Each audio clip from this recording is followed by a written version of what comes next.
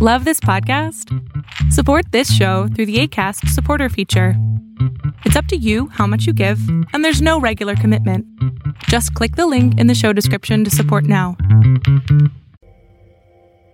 Pinkerton's Ghosts is a horror anthology podcast by Superversive Radio, with no affiliation with any detective agency, person real or imagined, or the dark forces of Outreterre.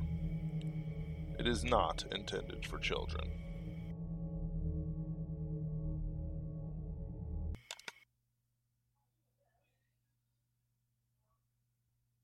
This is Jim Donovan. The time is 10 p.m. and I'm recording from my home. After I absorbed the mirror monster into my soul gem, I decided to do a little more research into the artifact itself, see if I could find an answer to the monster's identity. There are no new monsters, but sometimes old creatures learn new tricks. It didn't take long for me to realize that I am an idiot. The line of salt that I had drawn in front of my mirror to prevent the monster from coming out into the world also prevented the soul gem from yanking him out of it. Even if I could send a line of the Verum Visio into the mirror, I couldn't pull my fishing line back out. The mirror monster was just a stronger than average ghost. I was, and still am, pretty disappointed by that revelation. But it did help me understand a bit of the soul gem's limitations. Still, there's more to learn, and I want to learn it all. My research would have to wait, however, because I got your text about my next case. We are receiving reports from our contact in the Vatican that necromantic energy is emanating from the La Brea tar pits. Our allies are currently occupied with issues in a hidden Aztec temple across the Mexican border, and are not able to investigate or rectify the problem. Using your best judgment, determine if this is a problem that you can handle, or if you'll need us to pull in support from a complementary agency. It always feels so condescending when you say that, Control. Oh, does a real investigator need help? Anyway, La Brea Tar Pits are a national landmark that was made famous by the 1993 Schwarzenegger movie Last Action Hero. It's a park built around naturally occurring, highly smelly pits full of black sludge. It's an active Ice Age paleontological dig, so there are all manner of fossils of various large critters. Large, dangerous, hungry, teeth like swords, that sort of thing. There was nothing to be gained by just sitting around, dreading the worst possible scenario. Heck, it could just be some idiot kid who wears too much Hot Topic clothing and Juggalo face makeup, trying to summon a zombie T-Rex, without realizing that T-Rexes weren't from the Ice Age. You know, a cool attraction for some sweet party. Guys have done crazier things for a girl, but I know how bad my luck is. There can't possibly be a solution that simple, right? I called ahead to check if the Tar Pit Museum was still closed. Of course it was. Everything is still closed. Yeah, gotta say, it makes discretion easy. I'm actually pretty pleased about that, because now I don't have to deal with families full of nerdy kids quoting obscure dinosaur facts, while at the same time juggling the forces of Outreterre. Look, I love kids. I just hate having to rescue them, especially when the rescue goes wrong. I never want to see undersized coffins again. Well, I waited until nightfall to avoid paleontologists and their uncomfortable questions about why I'm shoving some nerd in black robes head first into tar. I drove over to Santa Monica Boulevard in La Brea, parked on the street, deciphered the confusing lunacy that is LA parking signs, and reasoned that I had 2 hours, if I put $20 in the meter. I'm not sure if parking enforcement comes by this late, but better safe than sorry. Control, I'm putting that on the expense account. Average people can survive driving in LA. It's the parking situation that'll kill you. Besides, most necromantic work tends to happen around solar midnight, when night is as far from dusk as dawn. It rarely ever happens exactly at 12 a.m., but yeah, it's close enough. Solar midnight is basically like the equinoxes, when the Earth is either at its closest or farthest from the sun. Necromantic activity takes place at solar midnight for the ritual symbolism, but their magic is effective any time. It's the ritual that's the most important thing here. What's more, it comforts necromancers when no one can see them practicing their magic. They know what they're doing is morally gray, at best, and wildly evil approaching nefarious at worst. It was my hope that what I was about to do would make the entire necromantic community more afraid as a whole. Fortunately, La Brea is a fairly busy street, and because most of the tar pits are just a public park, I can just walk up without having to jump any fences. At least, for most of the trip. Since it is a public park, there are dozens of homeless guys camping every which way. And drug deals are, of course, going down in the more dimly lit areas of the park. There's not a lot of violent crime in the Hancock Park area, mostly just burglary, and a lot of burglary at that, by the way. But it's still worth taking precautions. For the record, that was what I've named the 1911 pistol that Jack sent me, illegally, I might add, through the mail, first class, after that near fiasco with the vampire agency. Old precaution was fit snugly in a back holster. May not be comfortable, but it most certainly is comforting. Especially when I had to walk by several clearly methed out bums. Transients. This was an ancient pit of death and despair, so if I idly slipped into the Vermvicio, I'd be at risk of attracting the attention of all manners of ghosts, grims, spirits, demons, etc. Still, though, I can't think of any other way to find a necromancer in that huge park without a little help. I had a plan. I needed to get access to the tar pits themselves. The tar could reveal something to me that I couldn't find by merely looking around with my eyes. Most of the tar pits are open to the public. I mean, they're fenced in so kids can't get in and drown, but you can see them quite clearly. And you can see quite clearly that they are very boring. They're just puddles of stinking black ooze everywhere. But sometimes, pockets of tar would just seep out of the ground itself, and the public could touch tar that was tens of thousands of years old. I don't get the appeal. Anyway, I found one of those little offshoots that are all over the park, and I just knelt down. I looked around to make sure no one was watching me, but of course, since it was nearly midnight, I have no idea if anyone actually was watching me. I reached my hand out to the fetid goo and lightly rested my palm in it. I barely touched the tar. I closed my eyes and focused outward. I slipped my senses into the Vicio without fully opening my eyes. To do so would be to risk detection by all things nasty. Instead, I used the tar in front of me as a kind of conduit to find the tar that Mr. Creepy Necromancer was using for his summoning ritual. And there it was. A tugging sensation, like fingers reaching out to wrap around my hand. My soul was being drawn to an area of the park that I don't think had ever been open to the public. Some digs were considered too fragile to be exposed to the flash photography and careless attention of the unwashed masses. So, there are some buildings around the park that enclose some of these more private digs. I stood up and severed the connection. If the tug I'd felt was this strong, then it was a sure bet that the necromancer would be pretty obvious when I got inside. I walked towards the building from where the sensations originated. It was a squat, ugly cement structure. It looked like a bunker or a nuclear fallout shelter. This did not bode well for whatever was inside the structure. I opened the door. I had expected it to be dark inside. What I didn't expect was for it to blow frigid air out into the night itself. The threshold hummed with power held back by the strange laws that govern buildings and the outre terre. I didn't even have to be in the Vicio to feel it. It was like walking through a pool of water, or syrup. I started walking, being drawn towards an area in the center. Doors that would normally be opened with keycards and retina scans lay open and unlocked. I stepped through each. I didn't know where I was going, but my body did. I just had to keep putting one foot in front of the other, and I'd find whatever ritual was going on. As I walked, one foot in front of the other, I began to hear an odd noise. It sounded like someone was whistling and humming at the same time. Kind of a noise. The whistling notes would trill out exceedingly high and piercing, while the humming maintained the same deep bass throbbing. It didn't follow any set patterns, like the tune to a song. It just kind of jumped and skittered all across the various octaves, into realms I'm fairly certain only dogs could hear. Finally, the corridor led me to a large central room that had been built over a small tar pit. It was totally empty. No chairs, no lights, nothing. Instead, an eldritch green glow lit the room. I couldn't discern a source of the light. The tar boiled and bubbled. Large bubbles, as tall as a man. Inside the tar, submerged up to his waist, was a figure in a marked-up hazmat suit. His arms were splayed out to either side, then, above his head, repeating the motion.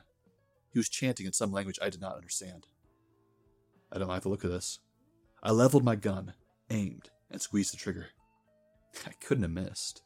I was only 20 feet away. My shooting range record was better than that. Not only did I not hit the man, but the noise was oddly muted.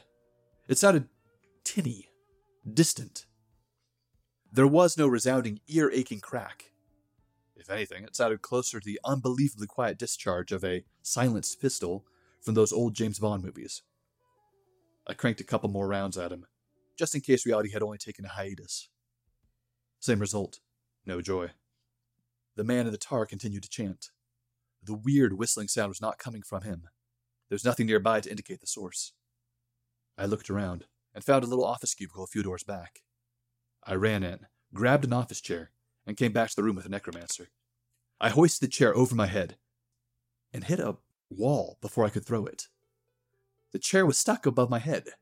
I yanked my head around to see if someone was holding it, and saw some idiot college kid, acne and all, in a long black robe. I tried to wrestle the chair away from him, but... Look, I'm more of an academic than a brawler. There's not a lot of need to bench press when the things you fight tend to fight with the mind rather than with the body.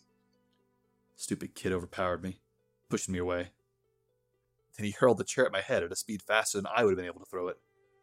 I managed to lean out of the way so that I only got clipped by the soft cushioned back of the chair, rather than the hard, rolling wheels. In that weird, muted atmosphere of the ritual chamber, it didn't really feel that bad.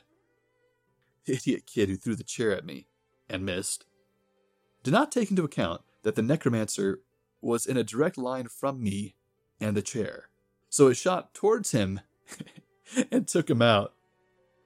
He cartwheeled ass over tea kettle. The wannabe Dark Lord ran off, probably afraid his boss would flay the skin off his back if he stuck around. The chanting abruptly stopped as he tried to right himself in the muck. The man-sized bubbles that formed in the tar began to explosively pop.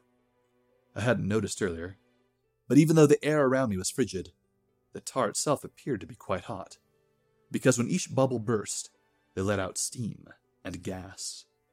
The man in the tar thrashed about. It looked like something had grabbed him. He had pulled himself almost entirely out of the tar, but the tar was still creeping up his body. I didn't want to help him. He had endangered all of Los Angeles with his reckless dark magic, but I still didn't know what he was summoning. There's nothing to be gained from letting him face the consequences of his actions. Yet. What's the old saying? Don't summon what you can't put down. I rushed over to help him. I began dragging his worthless, stinking, necromantic hide out of the muck. It felt like something was fighting me to drag him back under. He clawed desperately at me, trying like mad to escape from whatever was trying to pull him underneath the tar. We almost had him out, when I saw a black, tar-covered hand reach up into the air. It slapped against the necromancer and formed a vice around his leg. I could see huge, bulging muscles on a hand that could easily palm a beach ball. The necromancer screamed like he was being crushed, but I pulled all the harder. The hand slipped off the slick hazmat suit and remained upright and grasping. I pulled my gun back out, and just like blind Han Solo shooting the Sarlacc to save Lando, I shot the giant-sized pointer figure. I'm pretty proud of that shot. Under duress, aiming in the dark, and I hit a finger. I have to tell Jack about that one. Of course, it didn't sever the finger. A .45 was nowhere big enough to cause that catastrophic damage, but it definitely felt the blow. The hand recoiled and sank back under the sludge. I pulled the necromancer the rest of the way to relative safety. The eldritch green light that had suffused the entire room was now flickering. Once again, I couldn't figure out why or how any light was radiating. Even though I was speeding up, I still felt the effects of that strange slow motion. There was no source anywhere. I helped him to his feet, and we limp ran our way out of the room. Once we got outside, into the corridor of offices, I noticed the buzzing hum had totally silenced. The only sound I could hear was the bubbling of tar the next room over, and our own panting for breath. I pulled his hazmat mask off. The face that stared back at me was a shocked, pasty white face. Brown hair, bad teeth. Had to be British. He confirmed that when he spoke, and pardon me, Control, but I feel I've got to at least try to imitate his stuffy mannerisms, if only to heap insult to injury. What the bloody hell were you doing back there? You could have gotten us both killed. You still might have. I punched him in his stupid British face. Just hard enough to do for his teeth what the British health system couldn't. While he was sputtering, I said, The next words I hear out of your foul mouth had better be an explanation of what that thing is. What did you bring back? He started laughing. Not that manic, fervent laughter we usually associate with Batman villains. This seemed more heartfelt, genuine, like he was actually happy. That unnerved me worse than supervillain cackling. I did it. I did what that fool Hawkwood never could. Hawkwood. The necromancer who'd created my soul stone. The man who's the very reason I am who I am today. I stood up and dragged the laughing Brit with me. I slammed him against the wall. His head rebounded off the sheetrock. Thank God for adrenaline. I punched him in the gut to set the tone for everything that was going to be coming. He doubled over and slid down the wall. He began coughing, but I don't think I hit him hard enough to make him vomit. Pity. As he bent over, I grabbed him by the hair and tilted his face so that he looked me in the eye. What did you bring back? He smiled his crooked teeth smile again, now with blood covering his teeth from one of the times I hit him. He breathed out one word.